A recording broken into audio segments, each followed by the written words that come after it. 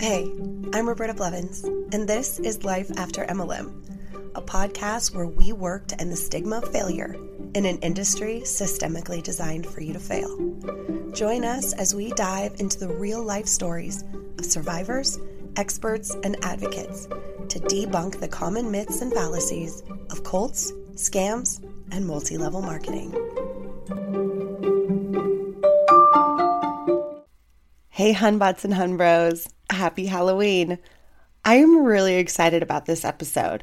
So in the beginning of October, actually back in September, I was asking if anybody had any cases that I hadn't told yet that had MLM connections. And I got a ton of stuff, which you've listened to all month. And this particular case that we're going to talk about today was just so deep and tragic, and there was so much to it.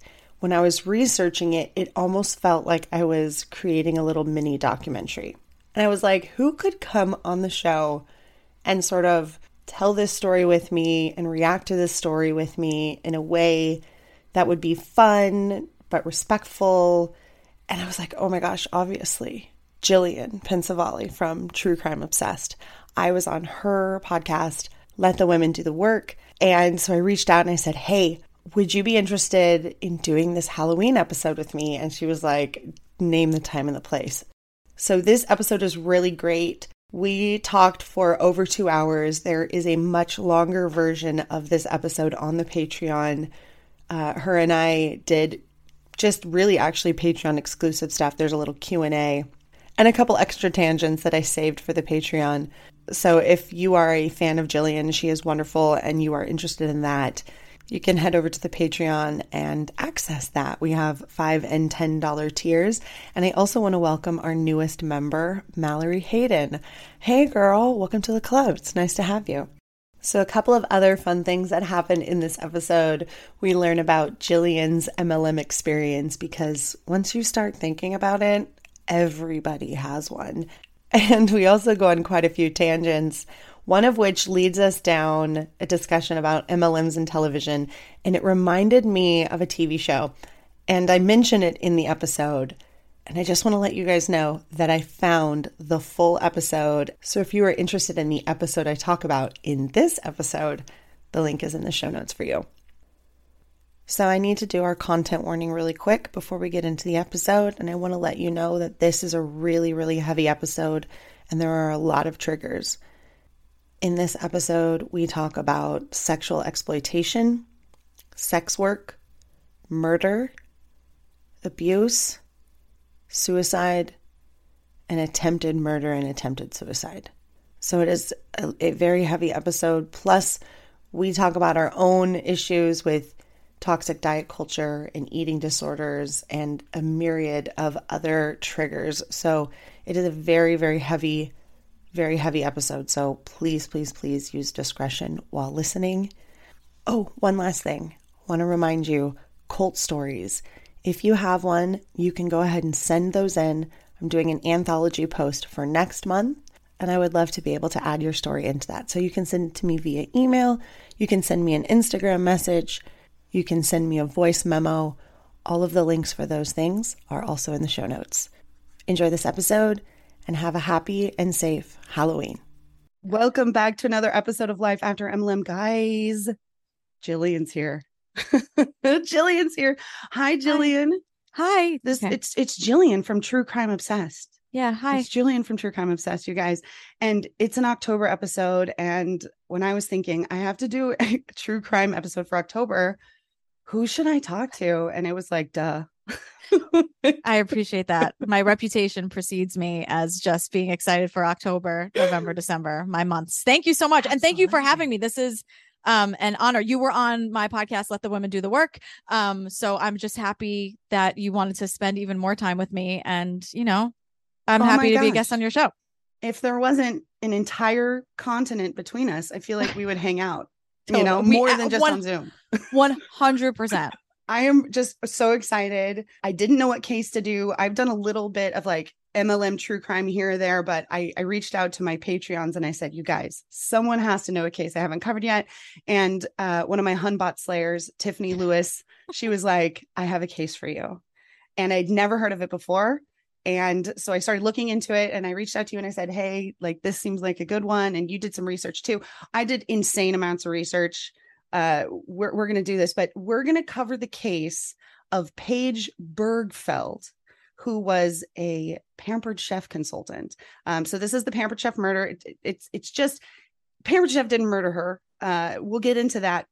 But Pampered Chef actually plays, or the community of Pampered Chef actually plays a decently large role in this case. And so I thought it was really interesting. I've been researching it for about a week, and I'm just really excited to talk to you about it because there's so much in this case.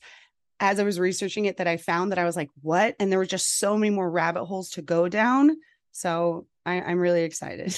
Yeah. When you said like, how about this? I was like, Roberta, this is your show. You tell me what we're covering. I'm happy to do it. Like, I'm not that you tell me what to do and I will just show up and this will be great. So yeah, it's a very sad and lots of twists and turns in this case. I didn't really know anything about it either.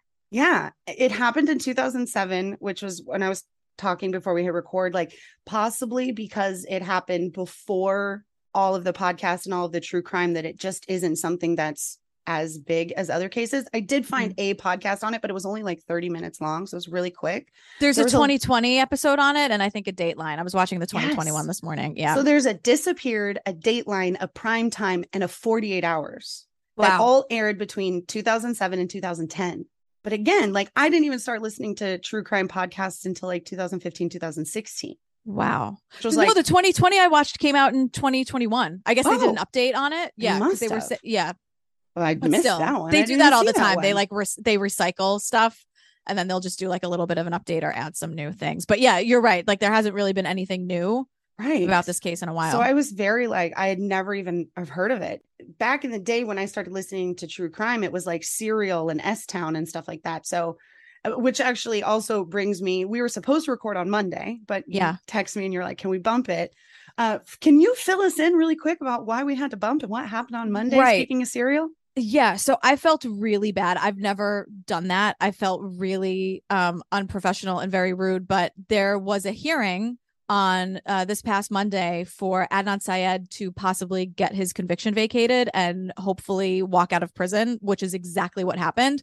And we were supposed to record at 3 p.m. my time in New York City, and the hearing was at 2.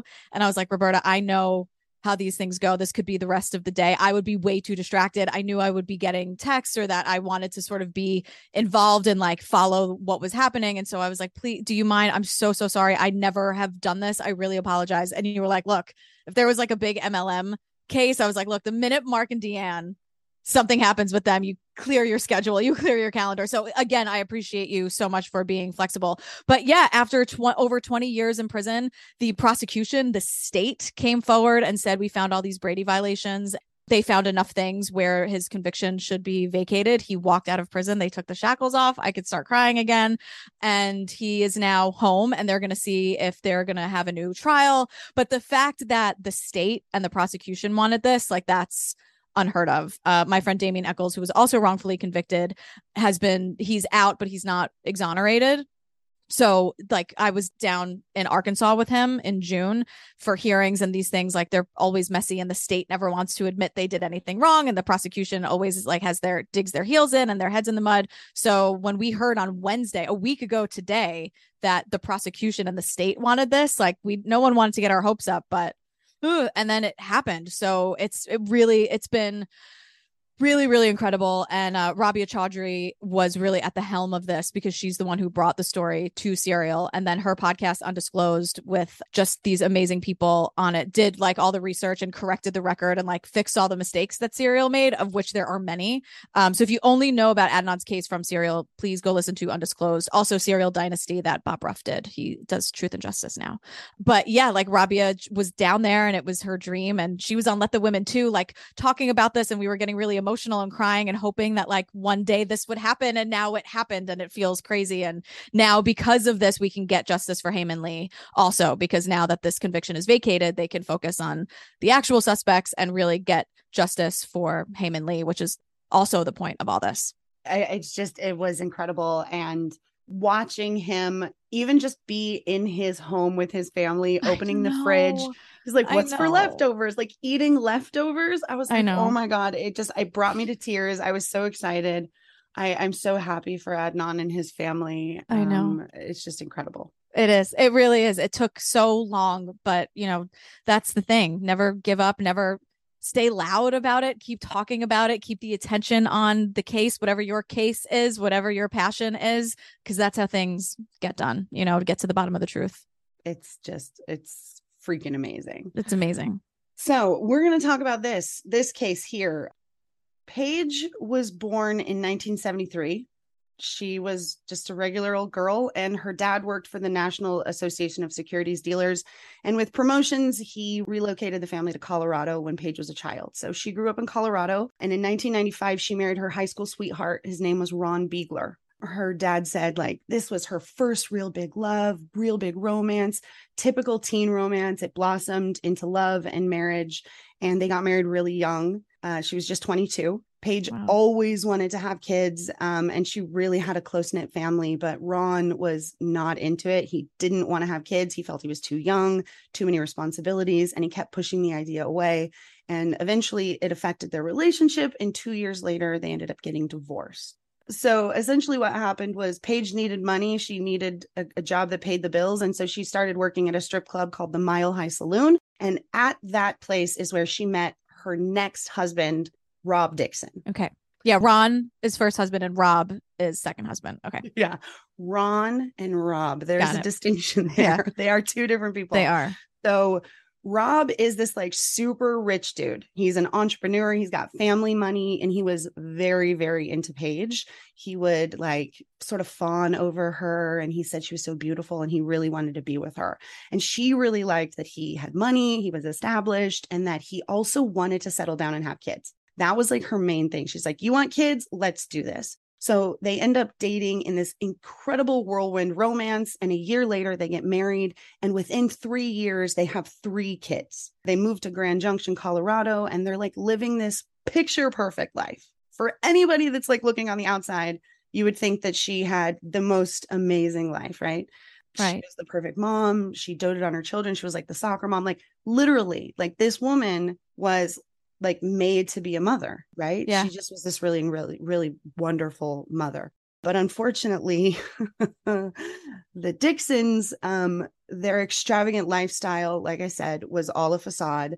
They lived in this multi-million-dollar home in Grand Junction, and Rob was obsessed with like wealth. He had 9 supercars, 9.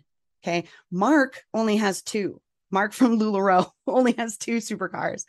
What is a supercar? That's just like a fancy, like a Porsche or like a Lamborghini or like a ridiculous, like souped up sports car. So one of his 9. One of them was a lemon yellow Lamborghini. What does that say?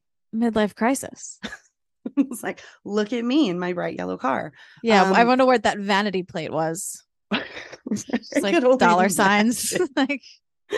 So by 2014, there were quite a bit of problems in the marriage. Unfortunately, it took a turn for the worse. Paige started to realize that maybe her husband was not so good with money, maybe not so good. And their lifestyle was literally eating away at their savings. They had like a $6,000 mortgage.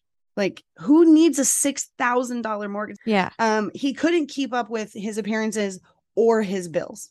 And this is something that when I started looking into this and reading all of these articles, there was a lot of people that were saying, and then Rob's business took a hit. And then there was a problem with the business. And I was like, okay, well, what happened? Right. Like, cause it was like nobody went into it. And so I Googled it. I Googled like Rob Dixon, like bad business deal, Colorado. And like, what is his business exactly? So I'm not really sure. Like, it never really said like one way or the other. Like, that's a big red flag. If you can't like really define what the job is, then it probably doesn't really exist. Yeah. He's like a wealthy entrepreneur with family money. And so he dabbled in a lot of different things, and he had different investments.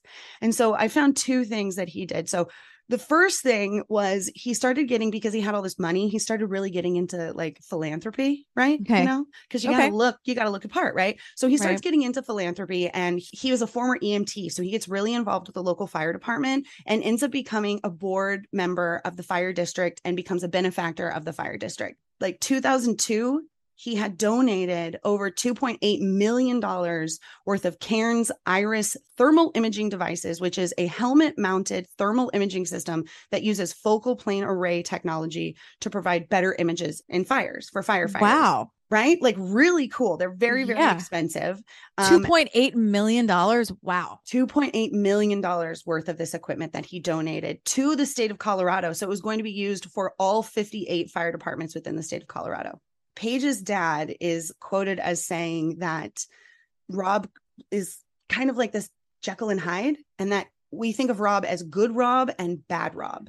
And that there are times where Rob is just this really good, funny guy who's very bright, but that at other times, Rob is a very difficult person to be around. He can be violently angry, condescending, and you walk on eggshells around him. There's like a lot of tension. So I start Googling, and we find out that Rob is in a lot more trouble than he let on. He first made headlines, like I said, in 2002 with this donated fire equipment. But basically what happened was he didn't actually buy the fire equipment that he donated it. He leased it, and then he couldn't afford the lease payments anymore. And he ended up defaulting on the loans and leaving the city of Grand Junction with a $2 million bill for the equipment that he had donated. Yeah.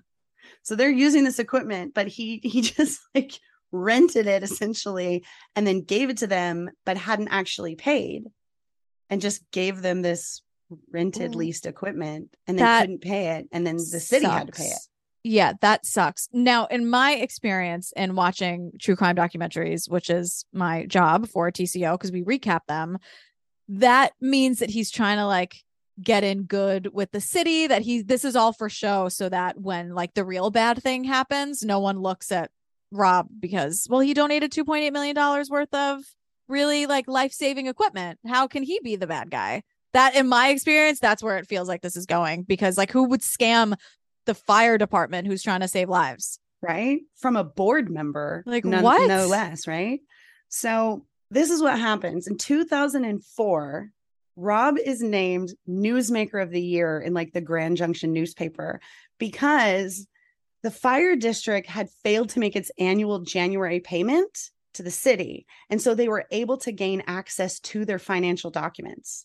And when they were able to gain access to the financial documents, they learned that for the past 3 years, under the direction of Rob Dixon, that the fire department had invested over $3 million, $3.24 million into a company called OTC America, which is a Rochester, New York internet service provider that Dixon was also a part owner of.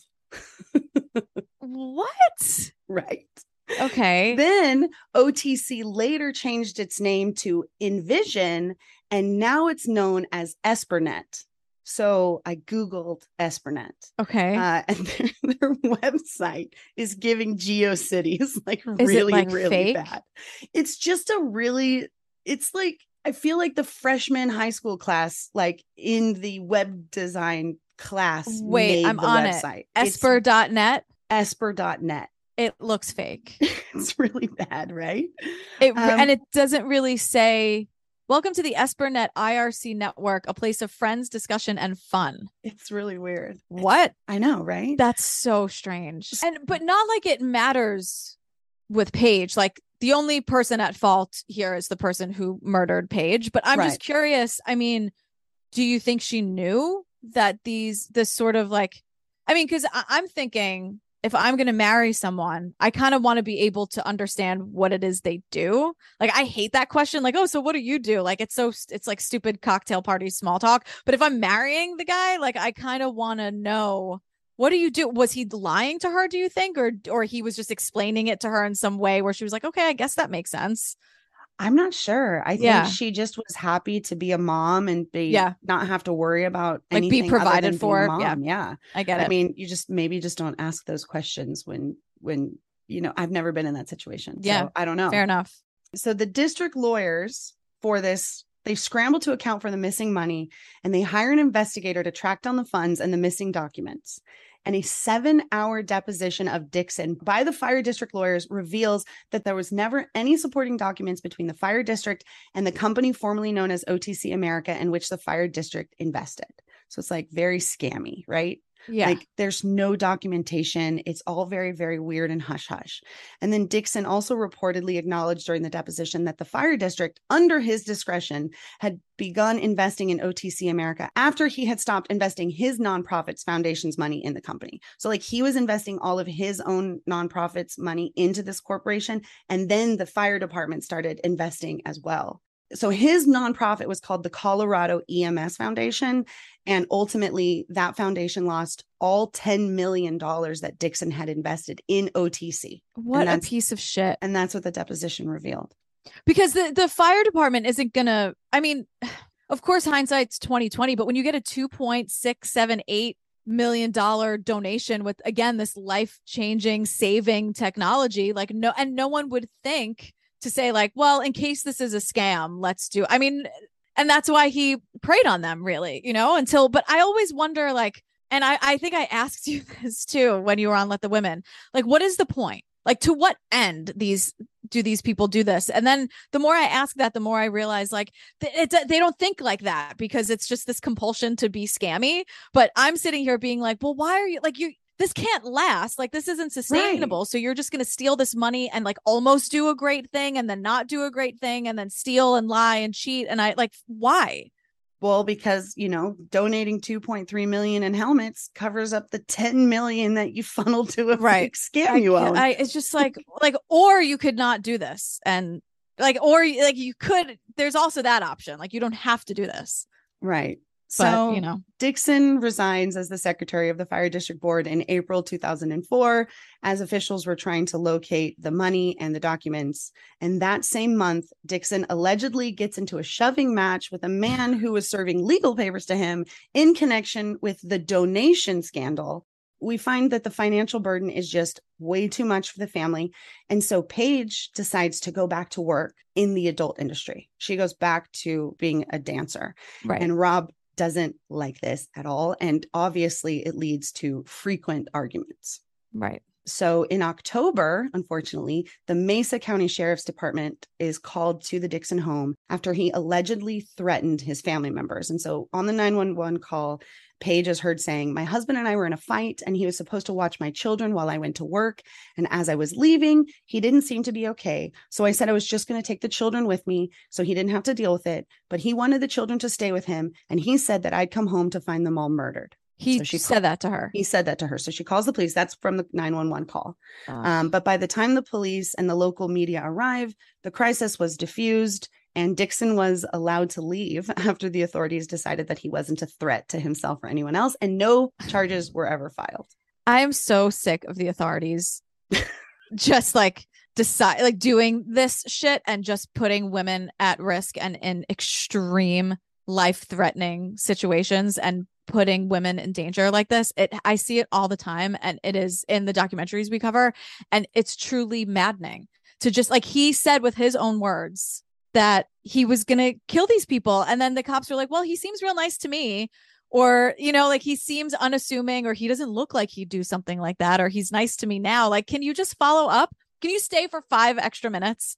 I know it's 5 o'clock and you want to go home and eat your dinner or whatever, but like, can you stay 2 extra minutes to make sure this woman's safe, or no? Right. No. Great. Like, right. What? Well, he looks fine. He doesn't look like he's going to kill his children anymore. So we're just going to mosey he's really on nice over here. To us. Like, no. Oh my God. And what you say is exactly true, because almost exactly 1 year later, Paige has to call the police again.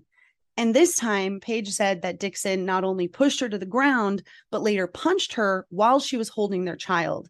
So the police arrest Rob for domestic violence, child abuse, and third-degree assault. Initially, Rob claims that he did nothing and alleged that Paige made it all up to make him look crazy. But eventually, he did plead guilty, and the judge only sentenced him to attend anger management classes. Have you ever heard the 911 calls that Nicole Brown Simpson made? She made several leading up to her murder, and I think it's the last one. She is so tired, And the way she says it, you know where we live. It's OJ. Like, you know my name. Like, the fact that she's so exasperated because she's called for the same reason so many times, and they're asking her these follow-ups, and her voice, that sound of exasperation in her voice is one of the most heartbreaking things I've ever heard, because she's just like, it's me again. You know this. He's doing it again. So if you could please maybe do something about it this time, that would be great. And I'm sure anger management is helpful because the guy has a lot of anger, but like, we can't stop there. And that's like, come on. Like, there's nothing in place for Paige's safety. It's just like putting all the responsibility on this person who just needs to be having the cops called on them over and over again. I don't really trust that he's going to make those moves to better himself. He doesn't feel like that kind of guy to me. No. And Paige agrees, because in 2006, she divorces him. And Good. even though it devastated her to see her family broken, because that's all she ever wanted, she goes ahead. She says, this is done. I'm done with you. And Rob packs up and he moves 2,000 miles away to Philadelphia, leaves all 3 kids, everything. He just leaves. Yeah. So Paige is still in the house, $6,000 mortgage, right? She's got to handle all of this. She's got to be super mom.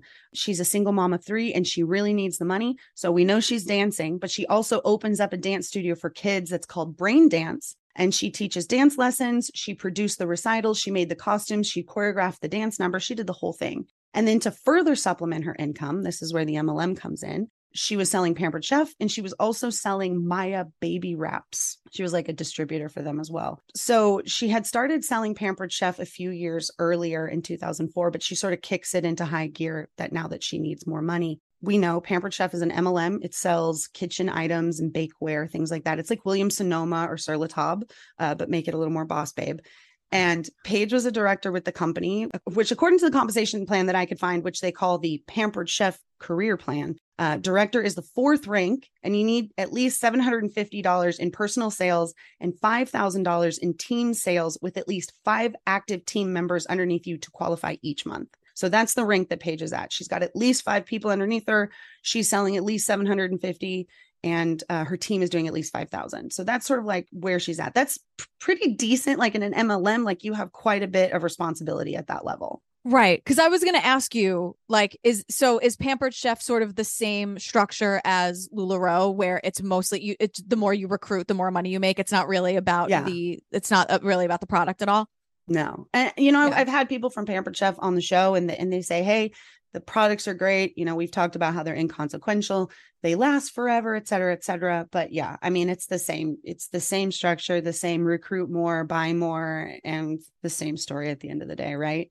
So here she is. She's this Pampered Chef woman, and she is regularly holding events in the neighborhood. Again, this is in 2007. And we've talked about like the early aughts on the show and before social media of internet. So this is not like having Facebook parties. Like, this is her hosting parties in her home, hosting parties in the neighborhood, being the Pampered Chef lady in the neighborhood, and people knowing who she is because she's the dance teacher and she's the Pampered Chef lady and she sells the baby slings and she's super nice and she's the soccer mom and she's everywhere, right? She's literally doing it all. Which is, I mean, what MLMs teach us, right? You can have it all. Can I ask you another question about MLMs? Of course. Do you think that at around this time, pre-social media, pre-selling things on Facebook Live, do you think they were less predatory or just the same on a different level? Just because there's like less competition, it feels like, if you're the person in the neighborhood and not competing with the internet? I think it's probably the same level of predatory. Right. But now it's exponential. Yeah. And now you can reach anyone, anywhere, from any time, any day. Right. Whereas previously it was like you would send out postcards and you'd be like, come to my party. And then people would come and it would be several hours and you'd have snacks and you could bring your kids. And it was like a mom's day out on like a weekend or something. So it seems less predatory. There usually were like activities or things to do. It seems more predatory now where it's just a link, like, oh, buy something, here's a link. Whereas previously it was a lot more personal, where you're coming into my home and I'm providing a demonstration and anything you might like, more in tune with like old school Tupperware parties and things like that. Were Tupperware parties MLMs too? Yeah, Tupperware is an MLM too. Because the thing that's crazy is that like those parties, exactly what you're describing, where it was sort of like maybe invitations or more just like, hey, like come and just look at these products or whatever. Like that, it was so mainstream for a time. Like I, not too long ago, I think it was after I spoke to you. It was like at my parents' house, like they have cable and I was like flipping through the channels. And there was an episode of Everybody Loves Raymond where it like wasn't, it was a party where like the wife or Deborah or whatever was like having like, oh, I'm going to have this big party. She was hosting, someone else was selling the products, but I was like, that's an MLM. Like, why are they doing this on a primetime show? Like, what year did this come out? But it felt like that wasn't even part of the story. It was like someone in the I don't know. That's like such a dysfunctional family, that show, but I can't even remember what it was. But like someone was like ruining the fact that Deborah like planned this thing and like she was embarrassed in front of the person who was like hosting the party. And there was nothing about the fact that it was an MLM. Like it seemed so normal for around like the two, what that must have come out like in the early 2000s or something. 2000s. So it felt so like, oh my God, they think this is normal. And I was like, Mom, Dad, like everyone, this is an MLM. Like you should listen to, you know, because my mom was like, oh, with Roberta, like, yeah, LuLaRoe, because my parents listen to every episode of Let the Women. They're very excited I'm talking to you today. But yeah, so I was like, no. They were like, oh my God, that's so crazy. Because my mom like knew someone who, not like, she just, pampered chef was like a term that she like knew, and my mom never went because she was like, I don't need anything, so like I'm not gonna go. And I was like, well, Roberta says, Mom, if anyone ever needs anything, just hand them the $20. Don't buy the product, just like give them the money, like write them the check for the $100 or whatever. But I remember thinking like, wow, there was a time where it felt very mainstream and not predatory, like it was on a sitcom. And it wasn't a joke. Like it wasn't part of the story. The fact that like there was some woman in your house selling these products. It's kind of like crazy to think about how far and scary it's come in all these years. It is really interesting that it was part of just like what was normally happening. It was like in the background, family, and not like a plot device. Other than it being something happening, right? I know. Because nowadays you see it on like Always Sunny or The Office or something like that. And there's always this like, that's a pyramid scheme. There's always somebody that's like, where Jim draws the pyramid for Michael Scott in The Office. Always somebody that's like, you know, that's a pyramid, right? But it's interesting for you to say that you watch this before really, I want to say like probably the last 10 years or so, there's been a lot more of a push. But before that it's just this very commonplace thing, which is, it goes right with what we talk about. Right. But like for like suburban moms, you know what I mean? Like that's the whole thing about that show. Like the family is super dysfunctional and horrible and toxic and abusive, but like they're also just like normal, like working class, you know, they're in Queens, New York. And it's just, you know, the mom and the kids and the whatever. And like, it really, knowing what I know now, it felt like I was watching, it might as well be an episode of The Twilight Zone. That's how it felt for me, like how normalized it was. You're like, is this Everyone Loves Black Mirror? What am I watching here? Is this that episode of The Twilight Zone where like she was like pretty in one life and then she wakes up and she's surrounded by pigs and she's the ugly one? Like where am I?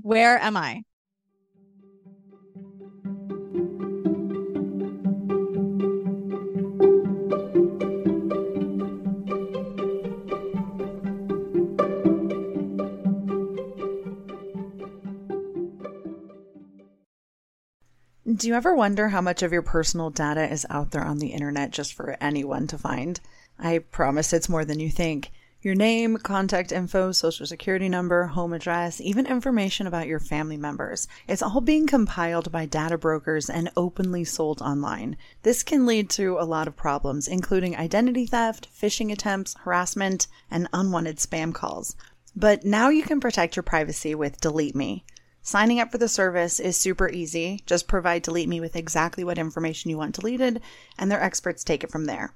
They send you regular, personalized privacy reports showing what info they found, where they found it, and what they removed. I got my report and I was floored with the results. Of the 105 data brokers they checked, 83 of them had my data. Delete Me then removed 173 listings of my personal data off the internet. And they make sure that it stays off too. Take control of your data and keep your private life private by signing up for Delete Me at a special discount just for our listeners.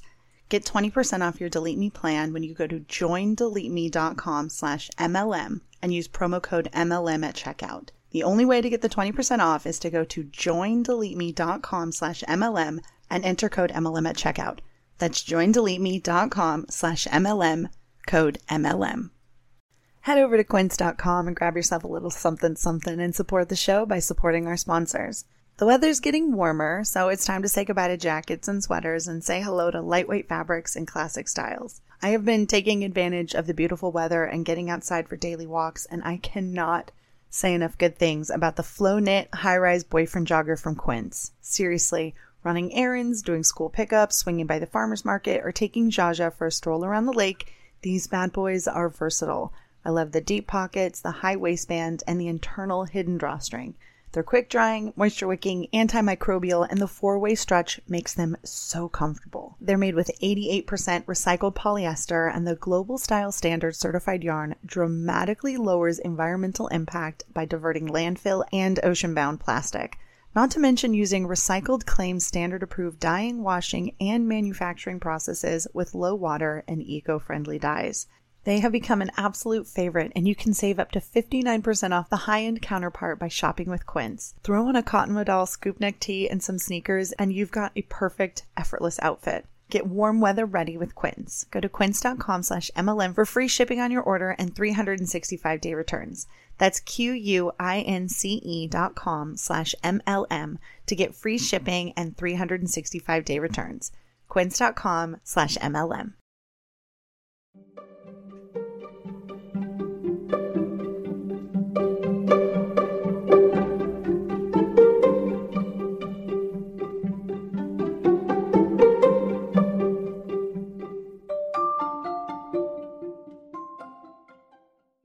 So super another tangent, but an MLM story that I remember watching as a child. I don't know if you remember, but there was this very short-lived creepy show called Erie, Indiana on TV in like the 90s. I know of it because I thought it was a great name, but I never watched it. It was off my radar. In and out as fast. It was like, what as happened mysteriously Erie, as it appeared. I loved it. I'm literally the person it was made for. And there was an episode, and it was like a Tupperware episode. And the kid in the neighborhood, the mom was like the Tupperware lady, and she was always so perfectly perfect. And like the kid in the show is like, what's wrong with your mom, man? Like, this is so weird. Like, she never ages. And like, he sneaks into the house and he finds out that she like sleeps in a life-size Tupperware to keep herself like all pure and like fresh. Like and air. I remember that as a what do they child. call it? Like vacuum sealed. Yeah, it's like Yeah. the little burp, like boop. Yeah. Oh she my slept God. in a giant like Tupperware coffin. It was an episode of Erie, Indiana. I wonder if anybody else listening has. I have to look into remember that show. one. I have to find it now. Yeah, I just had another tangent. I think tangent away. I was just thinking because I remember when you were on Let the Women, I was like, yeah, are you shocked that no one's ever approached me to join an MLM? And I was thinking about it today, and I think I was once a long time ago, and I was like, this sounds weird. So I used to be an actor and doing like commercials and sketch comedy stuff and whatever. And my agents had people who work for them, like their assistants. And I remember there was one of them who left the business.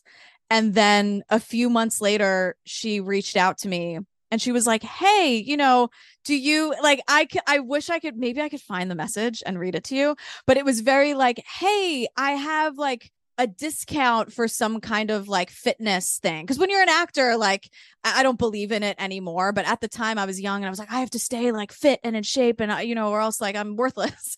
She sort of was like, oh, this like home workout thing or whatever. And I was like, oh, okay, cool. So like, is it just like classes? Is it like a class pass or like, what's the deal? And then she was like, no. So and she basically was like, no, so I recruit you and you recruit other people. Like she was not good at the pitch at all. And I was like, oh, I thought you were like teaching these fitness classes and then I would just go, but that's not, oh, you want me like involved? Like, no. I would show up at 2:00 on a Wednesday if you were doing like a cardio class, but that's how she pitched it and then totally changed it when I was like, yeah, like what's the schedule like?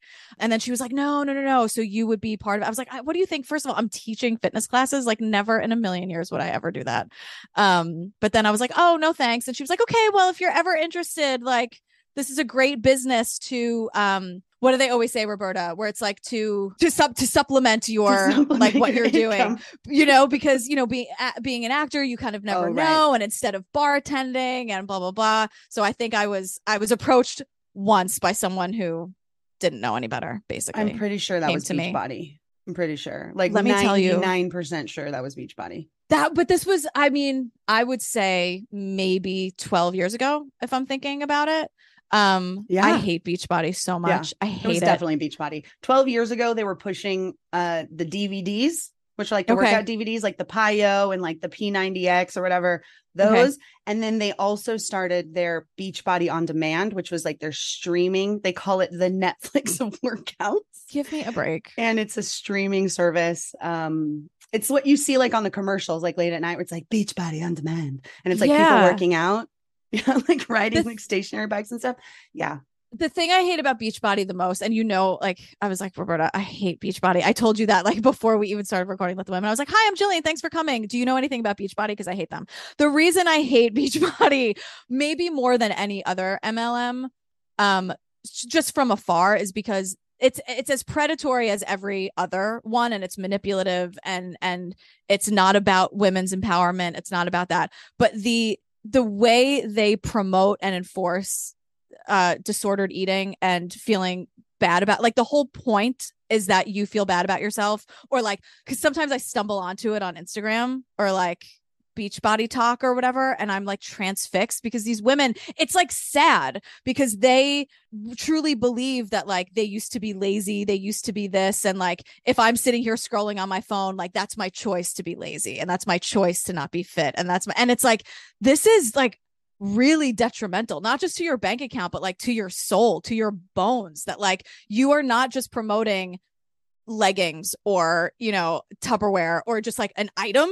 You're also telling people that they're like not as good as you, or that they should feel bad about themselves, or that they're not working hard enough, or they're not pretty enough, or they're not thin enough, or they're not fit enough. And that's the thing. Like, women have it hard enough. Like, we are up against it, and we don't need any help feeling bad about ourselves. And I just think that like they're preying on that too. And that makes me crazy. I'm clenching my fist. Oh my God. It makes me so mad. It's so, because it's really, they're giving women disordered eating. Like, you can't, it's like, I don't know how no one has like stopped it. Yeah, it's scary to me that like that hit the nail on the flourish. Head. Yeah, no, it's absolutely true. They're one of the worst. Them, Optavia, that's another bad one. Is that a workout thing too? No, that's just literally expensive starvation diet. Like, you just spend all your money on these disgusting little cardboard things, and their snacks, like you can have one snack a day from their approved snack list. No. And like one of the options is a stick of sugar-free gum is your snack for the day, or like a pickle spear. Yeah. Like, or people are going to die, Roberta. Like, people are going to end up in the hospital because they're malnourished and they're not eating and they're working out too hard. And that's like super dangerous. Yeah. And that's what happens. And in fact, on Optavia, and this is a selling point, like they've twisted it to make it a selling point. Like, it's the diet you don't even have to work out on. And it's not really, it's so basically it's you're eating so few calories that you physically are not able to work out because you will exert too many calories and it's not good. It's that, like, you're eating so few calories that you should not be exerting any extra energy.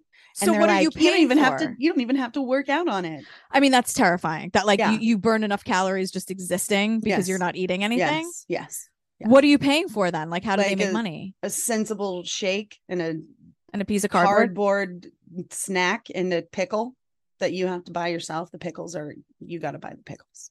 Yeah. I love pickles, insane. But I'm eating them next to a gigantic sandwich. That's what's happening. I was like, it's got turkey, bacon, avocado on it. It's delicious. And there's probably more than one pickle. Like, I probably have the whole pickle. It's wild to me what these companies like tell us and what we believe and what we perpetuate to others who trust us and love us and believe.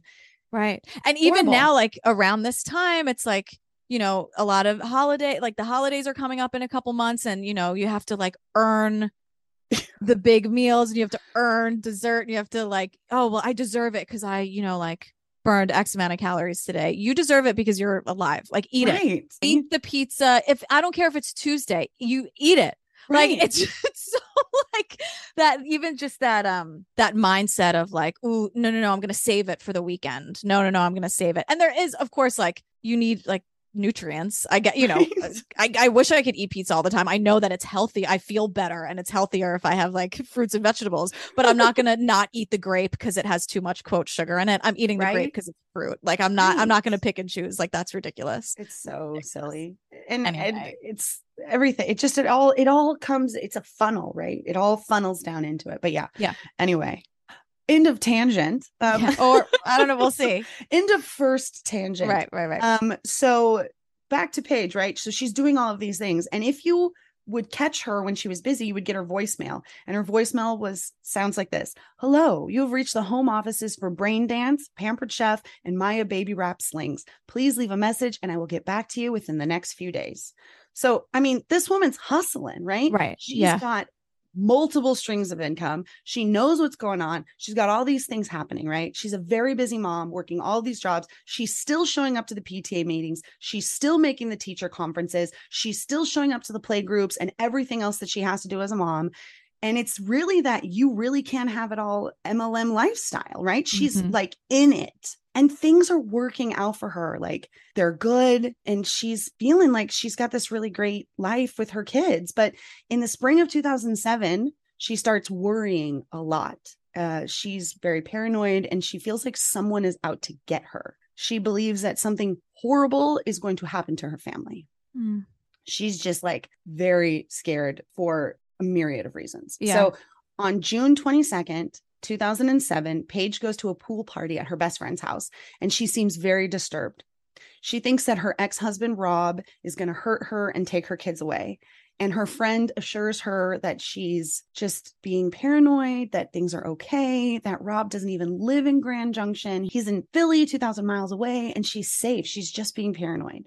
The next Tuesday, on the 26th, 4 days later, she goes on a girls' night out trip with her Grand Junction Moms Club that she's a member of at a bar. And her friends of that group notice that she's acting off and sad and worried. And it's just very not like Paige at all. But then a week later, on June 28th, she calls her friend Andrea. And she's very cheerful and she's like very excited about something. And she reveals that she's actually going to meet up with her first husband, Ron, for a picnic date, that they have been talking since her divorce and they've rekindled this romance. Ron is older, he's not as scared and he's willing to see where this goes. Right. So Paige is really, really excited. And they decide that they're going to meet up. She still loves him, still has feelings for him, and she assumes that it's destiny.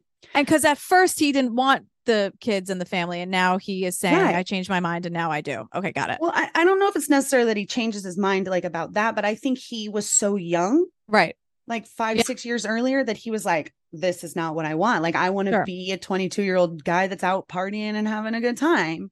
He's missing his first love. He's missing the person that he was like, she got me. She understood me. Like, I want this. I want to be with her again. Here's my opportunity. Like she got divorced. This is my opportunity to get her back. Right. So this like unrequited love of, oh, my first love, it comes back and they decide to meet in Eagle, Colorado, which is literally just halfway between Grand Junction where she lives and Denver where he's at. It's like 2 hours in between. They go to Subway. I Googled this because I found an article talking Ron was talking about the last day. And so he sort of recapped this and he said that they had gone to Subway, which I thought was really cute. And they had picked out sandwiches together and that they drove to the river and they sat by the river and they ate Subway sandwiches and they just talked and laughed and reconnected. And they were like, this was so great. And Ron said that it was like one of the best days that he ever had. And now it's just a dark mark on his life. Wow. After their date, Paige drives back to Grand Junction and Ron goes back to Denver. And they're calling each other on the phone in between little breaks. They have one last chat on the phone and it's a check-in. And Paige is very close to Grand Junction. And I think he was pulling into Denver. And he's like, call me back when you get home and settled in and let me know you're safe. And that was the last time anybody ever heard from her. The next day, Ron is calling her, and it keeps going just straight to voicemail, which worried him a lot because she always had her phone on. She never turned her phone off. It never went dead. She always made sure that it was charged because of her kids. And she wanted to make, they had a live-in nanny, and she wanted to make sure that there was any problems, the live-in nanny could always get to her. She could always have communication with her children. So he was really concerned. But for some reason, he didn't call the house. He only called her cell phone. But when Paige didn't come home, her children also did the same, and they were calling her, and the same, her kept going straight to voicemail. And so Paige's 8-year-old daughter, Jess, and their stay-in, live-in nanny went to the police that day, and they registered a formal complaint that she was missing. And then a couple days later, Ron called the house looking for her. They broke the news. They said, she never came home after her date with you. We haven't seen her. We've contacted the police. We have a missing persons report. Nobody has seen her.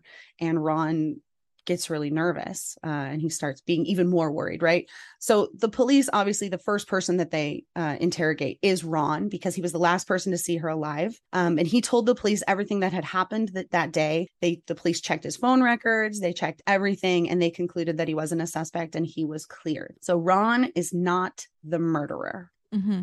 On July 1st, 2007, so a couple days later, the police get a dispatch call about a burning car. And by the time the police reached the scene, the car was almost completely burnt.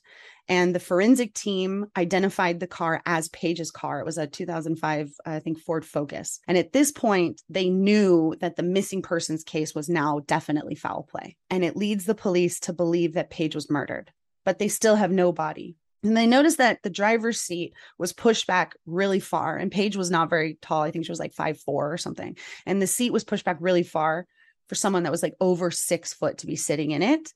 And that the fire had started in the passenger seat, which they assumed Paige would have been sitting in. And they found her day planner in the trunk, which for some reason, the trunk had pretty much not burned anything. And it was completely fine. The trunk saved it. And the last 4 days of her planner had been like ripped out. So the planner was intact, even though the car was burned, and whoever ripped out the pages. Right. So 4 pages are missing. The last 4 days of Paige's life are missing. So the police decide they're going to start talking to her friends, right? They hit up the Grand Junction Moms Club and they say, we went out that night and she was very distraught. She was not her lively self and she had been acting strange. And then they start looking into the Pampered Chef community. And this is where it gets pretty interesting. So she had expressed concerns about her ex-husband in the Pampered Chef online community. So again, like this is before Facebook. This is before there were Facebook groups where you would just be in your Facebook group talking to your team. And this is the bad ex who threatened her and her children. Yes. Okay. So she's complaining about her bad ex that had assaulted her in the Pampered Chef online community. There's a Pampered Chef website. It's still up. I used it as one of my sources and got quite a bit of information. It's called chefsuccess.com. And Paige was a very active member of it. I don't know if people are still using it.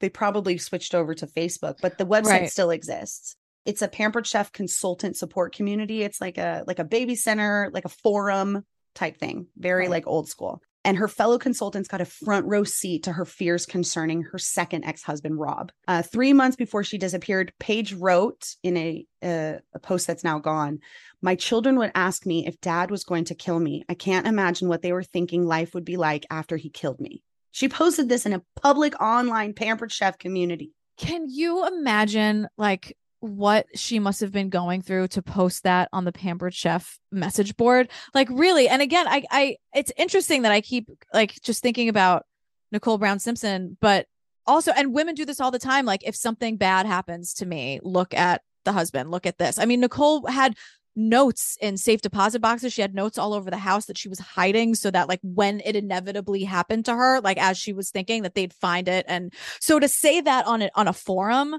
that is not just it's weirdly anonymous, because a lot of people feel a lot of strength from a keyboard, and sometimes that could be good and sometimes that could be bad. But Paige felt safe enough to go to this community to really scream for help. I mean, to say that like Pampered Chef, where everything is supposed to be, what you're selling is that you have this amazing life, and for her to be really honest that she was terrified, I think is really kind of groundbreaking and really important that she did that.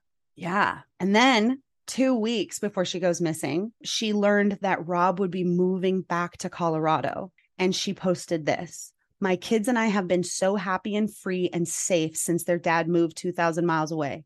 This is a bit close for my comfort." And that post is still actually up. And what are the responses to these posts? People saying like, oh, like good luck, fingers crossed. I mean, no one is anyone saying anything other than just sort of kind of really basic like well wishes? Basically, yeah. It's like, oh, we hope you're okay. Like it's not like you should call the cops or anything like that. It's just very interesting, right? So she's posting this. But there were people that were paying attention. I just don't think they were saying too much at the time, but there were definitely people that were like, oh, I remember her posting about that. Oh, I remember her complaining about that. After her disappearance, the community had daily updates and threads on Paige starting back as far as July 2nd. 4 days after she went missing. And the first post that I could find said, Paige Dixon from chefsuccess.com has been missing since Thursday from Grand Junction, Colorado. Everyone, please pray for her family and the community. I captured screenshots of all of the relevant posts from Paige and forwarded them to the Mesa County Sheriff's Office. And then from that started an entire thread on this website that was about Paige and trying to find her. And multiple chefers, as they affectionately call themselves on the thread, checked in on the case daily and defended her in threads about recent press. They would say things like, this is such crap. First of all, she is not a person who felt she didn't fit in with her community. And how convenient that they did not mention that her second ex-husband was a financial fuck up and more than likely left her with all sorts of debt. Or how about the fact that she was a mother desperately just trying to make ends meet? And then some were not so helpful. We got the jealous Hunbots in here that were like, it seems strange that HO wouldn't shut down her website and redirect people to a site that is viable in case people really have Pampered Chef needs. Too bad Pampered Chef is getting some notoriety, but in the wrong way. And then someone responded to that and said, any publicity is good publicity. They're saying it all out loud, Roberta. They're saying all the bad shit out loud. She's missing. Right. She's missing. And they're like, you should put my website on there in case people need a new vegetable peeler. No one needs a new vegetable peeler. You're fine. Someone is missing. Oh my God. Like one of your fellow chefers is missing. Right. That is crazy. That is really, really fucked up. Right. So on July 14th, a massive search party with over 150 volunteers. Remember, she was loved in this community. She was like Supermom, right? They searched for Paige's remains. About 10 miles away from Paige's burned car, the team finds some of her belongings, including credit cards, checks, an empty checkbook, business cards, and her children's medical cards that were just strewn about on this highway. But there is no sign of Paige at all. So a couple days later, on the 17th, right after the Pampered Chef convention happened in Chicago, at this time, the case is getting national attention, right? So a bunch of chefers come back from the convention in Chicago and they post this and says, this story made national headlines quite a while ago. Last night at my cluster meeting, a cluster is like a group of local Pampered Chef people like coming together. They don't have to be on the same team. But at their cluster meeting, I mentioned the situation, and it turned out that nobody in my cluster knew anything about Paige. Several of them had just returned from conference, and she says that she couldn't make it, but they didn't know anything about Paige either. I would have thought that the higher ups at Pampered Chef would have made some sort of announcement at conference, like, let's keep Paige Bergefell and her family in our thoughts or something, but apparently they did not. This is surprising since it seems that Pampered Chef prides itself on its supposed support for its quote unquote family of employees and consultants. I can't help but wonder if the quote unquote bad press has anything to do with the company's decision to not announce anything. If so, that's pretty interesting. Feel free to substitute your own derogatory terms, to say the least. That's horrible. That's like cruel and mean. And that's really, really awful. Right? So then someone responds and says, I don't suppose I should have expected otherwise of a corporation that bases its entire image on quote unquote family values. How naive of me to think that part of family values included valuing your family. I mean, but isn't that always the way? It's like the same playbook where it's just, whatever the equivalent of like Insta versus reality. Right. Back then, it's the same thing. They don't really care. It really only matters like how it reflects on the company and nothing else. That's really, really sick. So she's got these people who are defending her, not even just to the press, but in the company themselves. And then we get this comment that says, that's not it. We have over 60,000 consultants. Every single day of the year, one of our consultants is coping with something, be it a sick child, losing a spouse or parent, suffering a miscarriage, being diagnosed with cancer, a missing relative, etc. If HO addressed every single issue for every single consultant publicly, they'd have no room in newsletters to talk about business. You can bet your bippy the Bergfeld family has heard from Doris or Marla. But if they went public at NC, the convention, asking for prayer or good thoughts for Paige, then the 10 consultants who were diagnosed with cancer this year, and the 40 who suffered a death in the family, and the one whose niece was abducted last winter, they'd all be crying foul. Well, first of all, that is, again, horrifying. But also, it's like a lot of those things are personal journeys that maybe people don't want in the newsletter, but the niece who was abducted and the woman who's missing, like that, yes, we should talk about. I don't care if there's not enough room in the newsletter for the vegetable peelers. Like, we should be talking about missing people and dangerous stuff. Like, I can totally understand if someone doesn't want a cancer diagnosis or a miscarriage or some very personal plight in the newsletter, but when someone is in physical danger, like, yeah, I think we should all rally and help. That, I mean, make the newsletter 1 page longer so that you could fit in the blender or whatever it is. But like, we should be caring about people. It shouldn't be that hard. Right. And especially it would honestly, someone saying it's about family values and we're a family here and we love everybody. Like, and in the most cynical way of looking at it, that would prove that, like, look how much they care about people. Look how much they care about family. Look how much they care about all this because they put it in the newsletter. Like, even if you don't believe it, it's good business to care about the people in your company. Like, absolutely. Oh my God, the fact that someone like took over the comments with this like canned response and being like, well, what about the sick people? And what about deaths in other people's families? Just to defend Pampered Chef. Like, it's crazy. It's wild. Like, right? That's the hill you're going to die on, really. Right. Because they're proving that if something horrible happened to this woman, they wouldn't care. So like, you're proving, you know what I mean? Like, they wouldn't care about this person who's defending them. They don't give a shit at all. But like a top consultant who's missing and a consultant who might have something going on in her life, it's not even close to being the same thing. Like, just the comparisons that this woman is even giving to defend the fact that Pampered Chef hasn't said anything about this murdered or, well, at least missing at this time person. Yeah. I mean, it should have been one of the first things that they even said. One of our own is missing. Please keep her in her thoughts. Like, how hard is that to say? I know. Ugh. So like, they investigate Paige's computer and her phone and they find something that they weren't expecting. And this is where this case takes the biggest left turn ever. So they find out that Paige had been offering secret escort services under an alias named Carrie, and that she had even started her own escort company in 2005 called Models Incorporated. And there's a now defunct website called naughtynightlife.com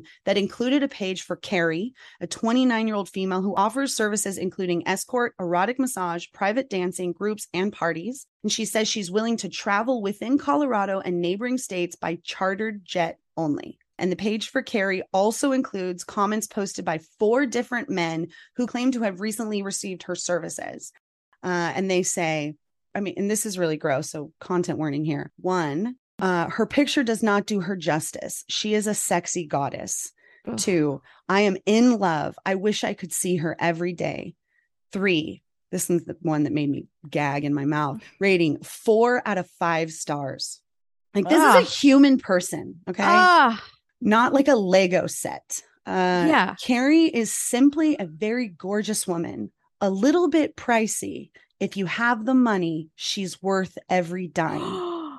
So those were the comments left on her page, her escort page, and no judgment for her choice of employment. Sessions with Carrie could include stripping, dancing, and role playing. And on one website, she suggests that clients can pay for extras such as topless and nude massages. And the shocking reveal of the double secret life is that even fewer had known that Paige had been a stripper, right? So it's like this really shocking reveal because most people didn't know that she had even been a stripper. at any point. And those that did know that believed that it was in her past and that she had moved on from being in the adult entertainment industry. Also because she now had a very fairly public life with her MLM parties and her dance classes and all of this stuff as well. So she was really keeping this under wraps. Paige was overwhelmed with debt. She had 3 children. Her ex-husband was bankrupt. He was only paying her $500 a month in child support. She had a $6,000 mortgage. And her friends said that Paige had to do what she had to do. And she turned to the one job that she knew would pay her very well. Yeah. I mean, look, sex work is work, but don't be creepy about it, people.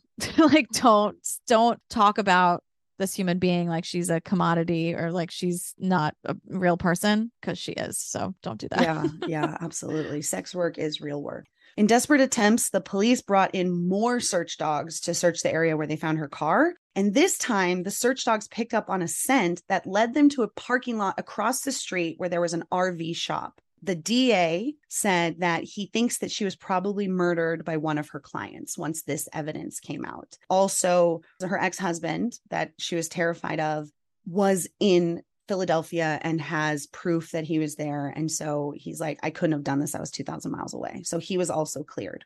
So the last call that Paige made was to Ron at 9, but then she received several calls after that were potential clients. And that included a call from George Coraluzzo, a 30-year-old house painter who called Paige 20 times on the day that she disappeared and then left town real fast 2 days after her disappearance. And another was a man named Jim, quote unquote Jim, who called Paige while she was visiting Ron in Eagle Rock. And it turns out that Jim had called Paige 2 times in the day and twice in the evening of the day that she went missing. And all of those calls were made from a prepaid track phone. So the police traced the number and find out that the track phone was purchased 2 days earlier at a Walmart. So the district attorney says the track phone in its entire history only had 5 phone calls to and from it. The first phone calls were placed from Paige's phone, so Paige calling in, and then the last one was calling out to Paige. And after that, the track phone went dead and it never placed another call. So the detectives finally managed to find this Jim guy, and his name is not Jim. He's a 56-year-old husband and father of 2 grown sons, and his name is Lester Ralph Jones. And he happens to be 6'5". Yeah. So according to investigators, there is a surveillance video from a local Walmart showing a man that looks just like him buying a track phone. And Lester and Paige did know each other. Lester was one of Paige's clients, but she was afraid of him and she wanted nothing to do with him. The police suspected Lester and started digging into his life. And it turns out that Lester works at that RV shop that the dog sniffed out across the street from the burned out car. Weird. It's so weird. Not at all what we expected, right? Yeah. Shocking behavior. Oh, and the DA said that the fact that her car was burning so close to his place of employment is at least one significant fact, and that common sense certainly would indicate that it's something more than just a coincidence.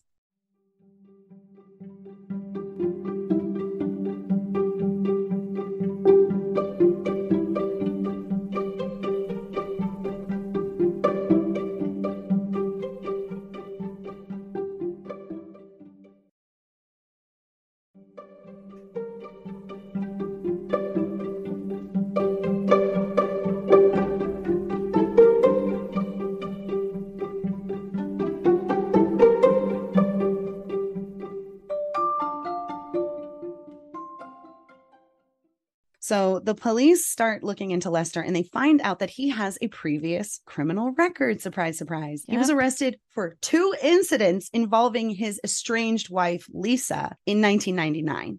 In one of them, he threatened to take her someplace remote and kill her. And then he served 3 years in prison after pleading guilty to kidnapping and assault charges, both of those which are felonies. They search Lester's personal belongings and they find some information in handwritten notes about other escorts, like what their bra sizes are and what type of sex that they would or wouldn't have. Disgusting. He also has track phone packaging in his office for the same type of track phone that was purchased and used to call Paige. And he has bras that happen to be the same size that Paige wears. And he had other suspicious items, including a gas can that his boss said was out of place and shouldn't have been there at all, a stash of Viagra, sex articles, 2 men's wigs, and a Pampered Chef food scale. Well, there it is, right? Come on. So, yeah. So I looked it up, and the Pampered Chef food scale is $35, and you can get a very basic one for under $10, like at Target, Walmart, Amazon, right? So there is no reason that man should have a Pampered Chef product in his office, right? Unless he bought them from Paige. There's just no way. You can see where this is going, right? There's just no way. There's no way. There's no way.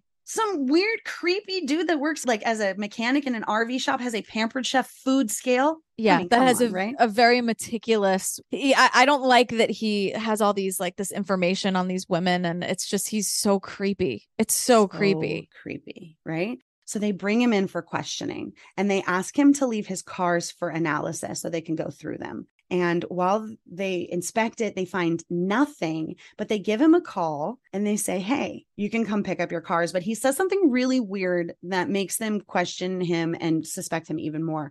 So Sergeant Smith calls and says, this is Art Smith, the sheriff's office, just calling to let you know that we have both of your cars ready for you and your wife. And he sort of mumbles something and he says, Mr. Jones, I'm not following you. And Lester goes, you asked me where I would bury a body.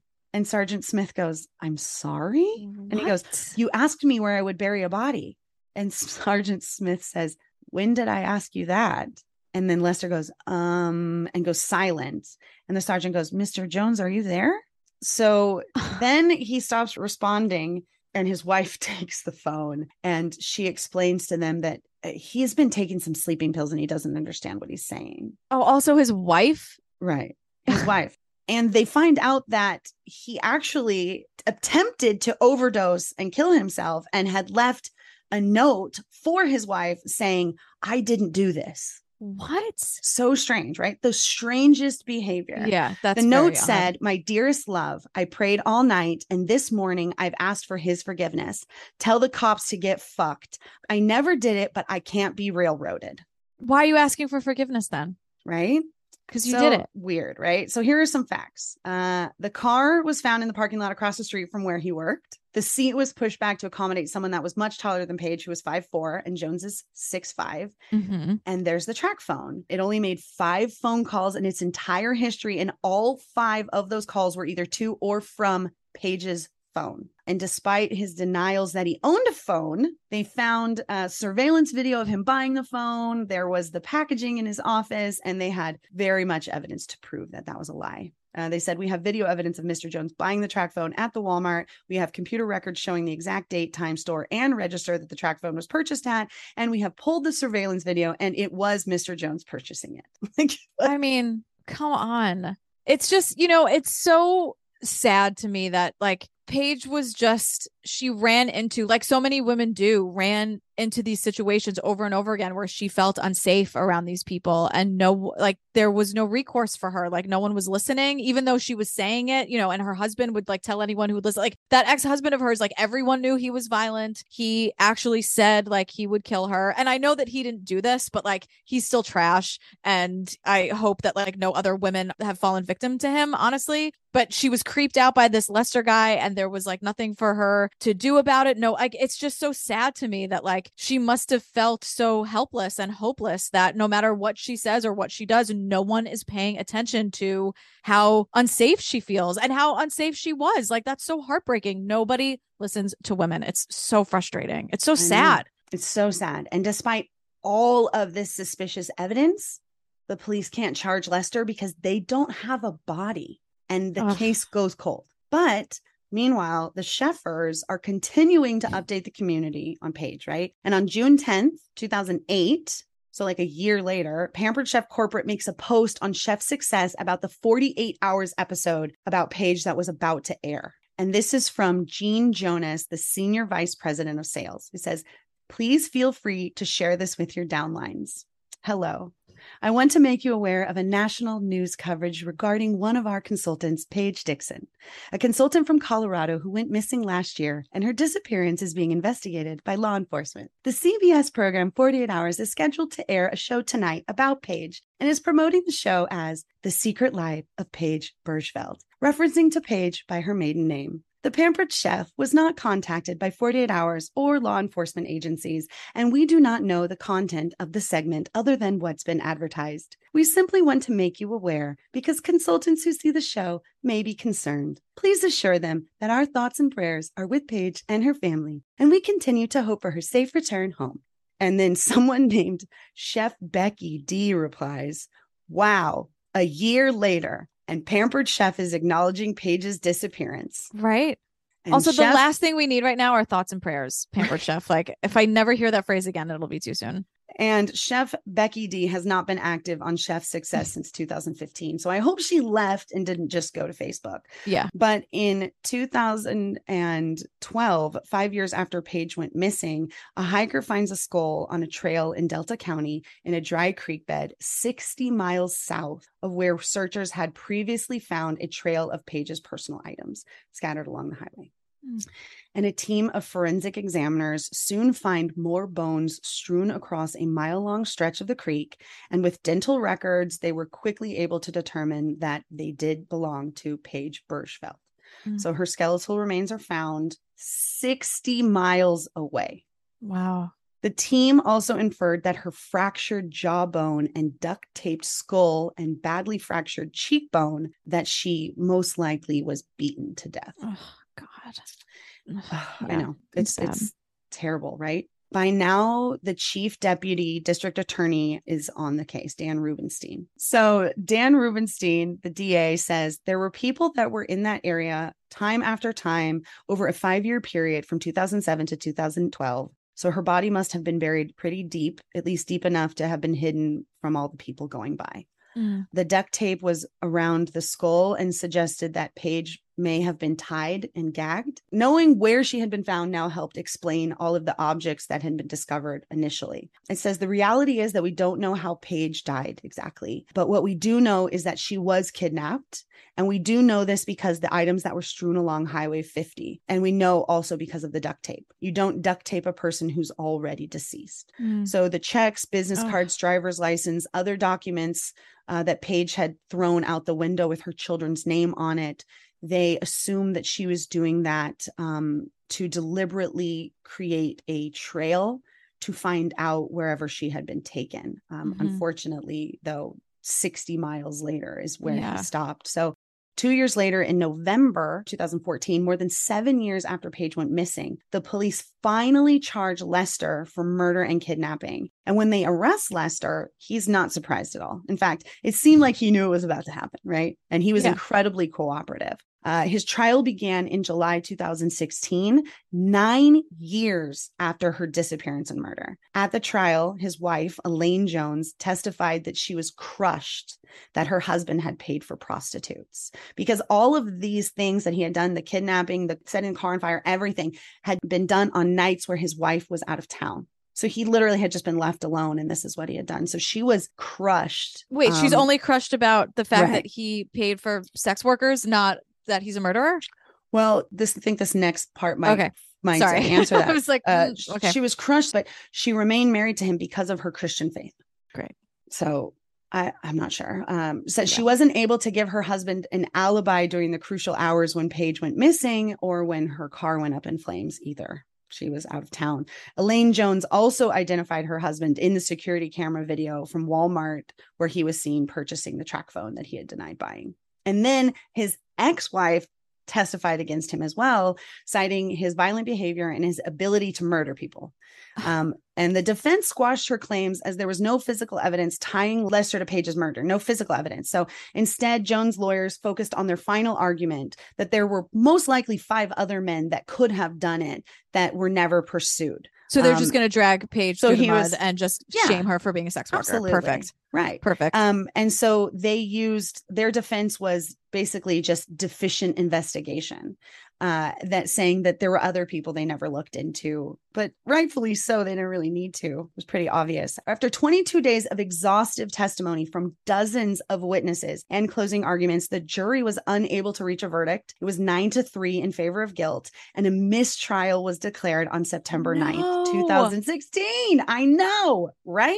That's what I'm telling you. It's like, I was like, like, just keep going. It just keeps going. And then I loved this quote because it's what we were saying as well. The DA says, every life matters. And it bothers me that the idea that people might think that just because Paige led this double life, that she didn't deserve justice. Yeah. And so DA Rubenstein decides that he's going to take another shot at it. And on November 21st, 2016, just 10 weeks after the mistrial, so the DA says that he decided to listen to what the jury had told him about the first case and what was important to them, and then focus this case on the right things this time. So he realized that Lester was trying to get a hold of Paige on a Monday. And so they went looking for evidence on a Monday. And they pull up surveillance video on closed circuit television of Paige's workplace. And they see a white Chevy Impala that's like obsessively circling the building at the same time that Lester was trying to get a hold of Paige. And you can see someone in the car, like on the phone. Lester didn't own a white Chevy Impala, but his wife, who was out of town, she did. God. Perfect. So he was driving his wife's car, who was out of town, on the phone with Paige, harassing her at her place of business, circling her workplace. And so they were able to use this in the second case. After 5 weeks of trial and just days before Christmas in 2016, the jury deliberated for 4 days and found Lester guilty on all counts. He was charged with first-degree murder, felony murder, second-degree murder for knowingly causing the death of Paige, and kidnapping. And Lester was sentenced to a life in prison without the possibility of parole. But he continues to maintain his innocence, and his lawyers have promised to appeal. He believes his conviction was based on circumstantial evidence, and he argues that there is no physical evidence to tie him to the crime. He's also asking for his kidnapping sentence to be vacated and for the kidnapping conviction to merge with the felony murder conviction. But DA Rubenstein said that ultimately, through a mountain of circumstantial evidence, that they were able to determine that Lester Jones was the only person who could have done it. Yeah. Yeah, I mean, it took us long enough to get here, but I'm glad we're here and that guy is locked up forever. I mean, Paige being scared of him, I think speaks volumes too. Right?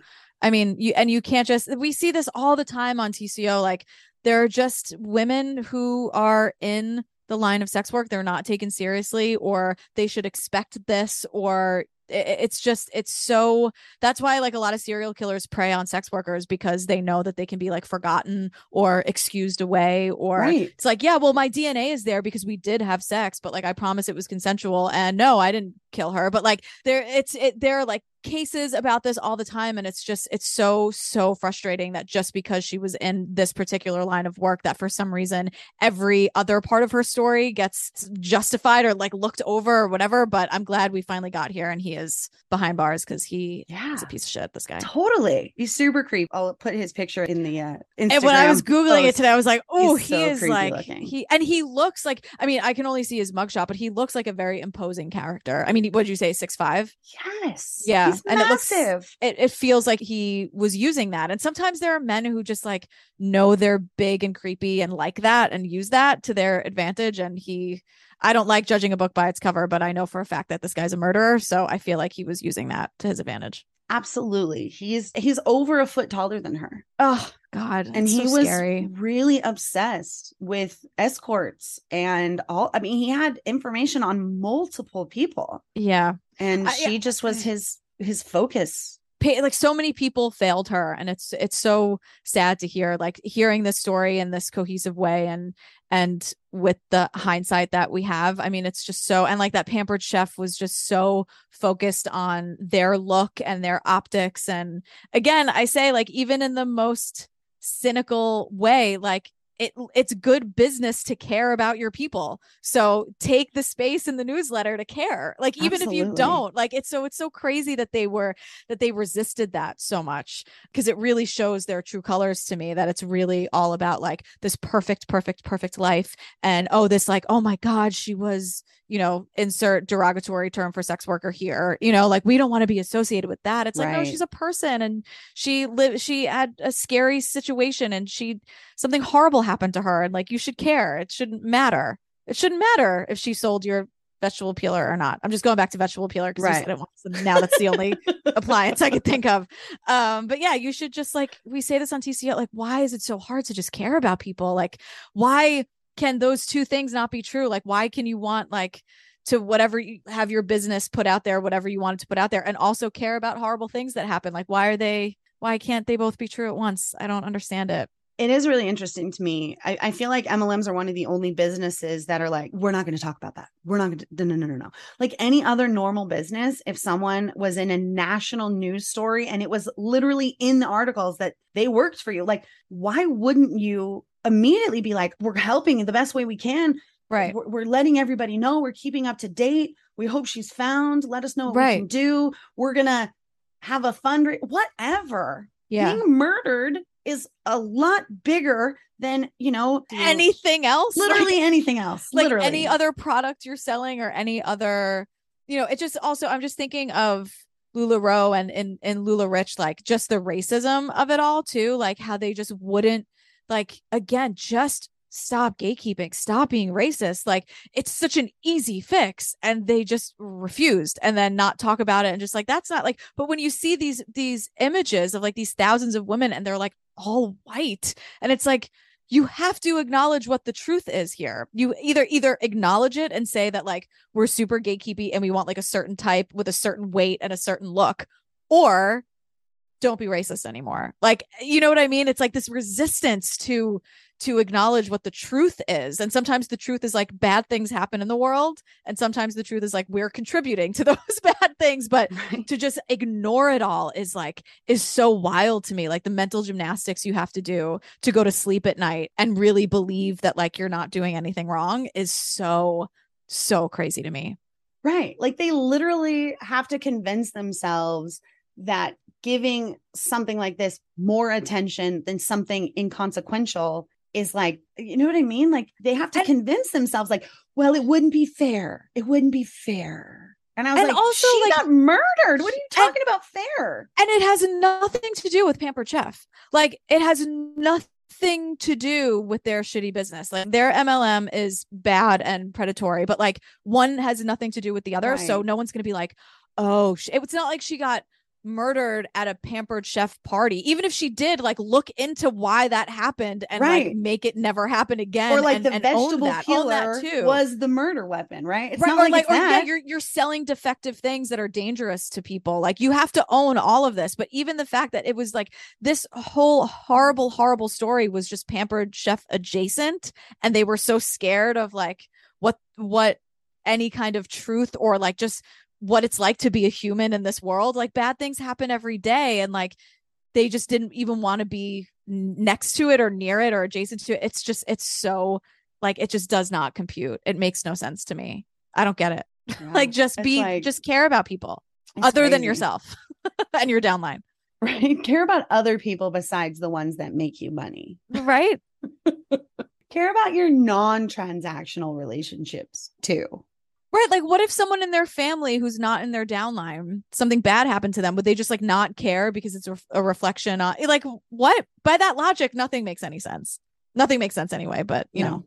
So Gillian, seriously, this has been like such a fun chat. And thank you so much for telling the story with me and going down these rabbit holes of true crime. Before we hop into some special rapid fire questions that I made for you, sure. Can you tell everybody listening where they can find you and find your show and how they can follow along? Yeah. So first of all, thank you for having me. This was an honor. So thank you so much. I am Gillian with a G, all spelled out like that. Personally, GILLINWITHAG, which everyone says it looks like Gillian Whithag. So sorry for that too. I feel like I'm endlessly apologizing.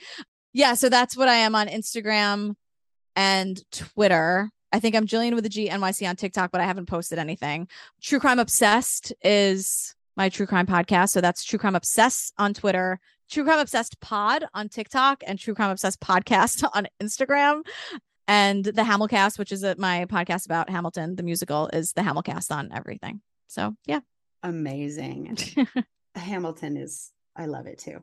Good. So these are the rapid fire questions. They're usually MLM, but we're going to do them for true crime.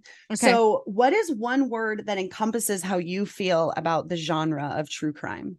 Complicated. Complicated. There's a lot there. How do you keep your mental health like even keeled when watching and researching and talking about true crime like all day long? It's really hard, to be totally honest. I have therapy every Thursday at 1:45, so that helps. And also sort of what I have to learn is that I can't save everybody and everything. I can't save every person. I can't save every animal. I can't fix the world. So giving myself permission, and it's a struggle every day, giving myself permission to not be upset about these things and know that everything's going to be there for me tomorrow is something that's a little helpful. Like at the end of the day, I'm with Mike and I'm with Fiona, our dog, and I try to, I cook. I like cooking a lot. I have like comfort shows and just sort of giving myself permission to let it go for now. And that doesn't mean I don't care about it. And that doesn't mean that I'm not going to obsess over it or try to fix it and help everybody, but giving myself permission to have like mental time off and turning that part of my brain off for a little bit at the end of the day has been a journey, like a years long journey of trying to find that balance. I work at it every single day. So, yeah. What is the one case that sticks with you the most? Oh, God. So many of them. Honestly, like there's a case that we haven't even recorded our episodes about yet, but it's a documentary called The Most Hated Man on the Internet. If you have seen it, great. If you have not, I don't recommend it. The thing that I learned that is a major trigger for me is that like the internet confirms all my deepest fears about the world. So everything I was just saying about like turning things off. So a big trigger for me, and you can't pick your triggers. I get in trouble for this too, but animal abuse is a big trigger for me. And people say like, well, don't you care about humans? And I'm like, I do, but you can't pick your triggers. So my intrusive thoughts and the images. Also, any kind of sexual violence, because I'm a survivor of that. So that sucks. And so The Most Hated Man on the Internet is one of those documentaries that is made in a way where you kind of never know what image you're going to see. And it really stressed me out. And we haven't even covered it yet, but I've like discussed it in therapy because it's like all of like the darkest parts of the internet where like when I'm trying to fall asleep at night and I'm thinking like all these horrible things are happening and I convince myself they're not happening so I can go to sleep. Documentaries like this remind me like, no, they're happening. And it's been months since I watched it the first time and it like hasn't left me. And so things like that where you really, where like, I'm like, I live in New York City, right? So I'm looking outside and like something horrible can be happening in any one of these apartment buildings. Like that's where my brain goes. And they could be like someone in the elevator that I know, and they could be like sending all these horrible photos to some website and doing these horrible things. So my brain sort of fixates on that. So documentaries like that. Yeah. Don't F with Cats was another one like that, where it's like you never knew. It was just like the dark web, the dark side of the internet. Things like that are like really scary to me. What is the hardest lesson that you have learned hosting a true crime podcast? Going back to the whole genre being very complicated. It's covering these very, very, very sensitive topics, not just for me, but like there are real people involved. That's the other thing. The other like level of guilt that I feel is like, oh, I'm upset about this. Like this happened to a real person and I'm just talking about it. So how dare I feel upset or traumatized or triggered or whatever when like this didn't even happen to me. So dealing with that and really trying to, as the true crime space grows and also has more eyes on it, rightly so, more criticism, navigating that in a way that is respectful and just the right thing to do. Like learning to do that because my intentions are there, but that my intentions don't really matter if people are being hurt. So it's navigating that and still wanting to do what we do in a way that isn't hurtful, really, Absolutely. Yeah. And then what's a positive takeaway? When having ADHD and growing up with it and not knowing that was what was happening, I never knew like what I wanted to do.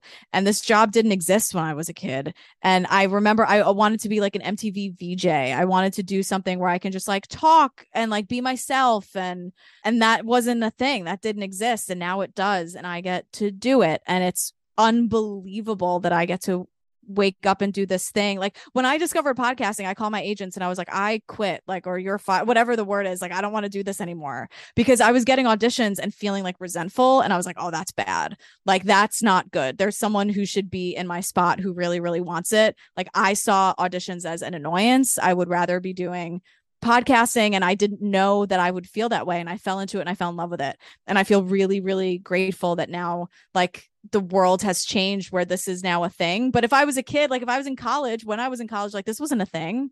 You know, it's just sort of realizing that I've discovered this thing that I love to do and I get to do it. And I'm really grateful. And for that, I also say, like, young people, your thing is out there. Just find your thing and start doing it. Because I didn't go to college for this. I mean, I majored in film and communication. So I guess communication's fine. But like, there wasn't a podcasting course. You know, you never know. Like, you can figure out what you want and then like make it your job. You can do that.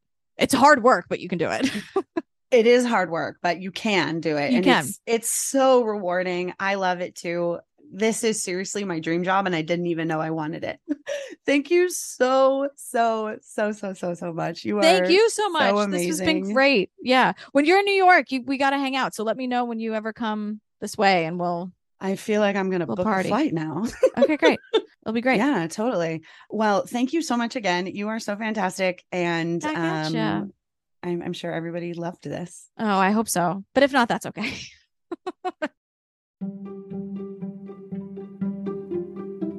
Thank you so much for listening to Life After MLM. Don't forget to like, subscribe, and share.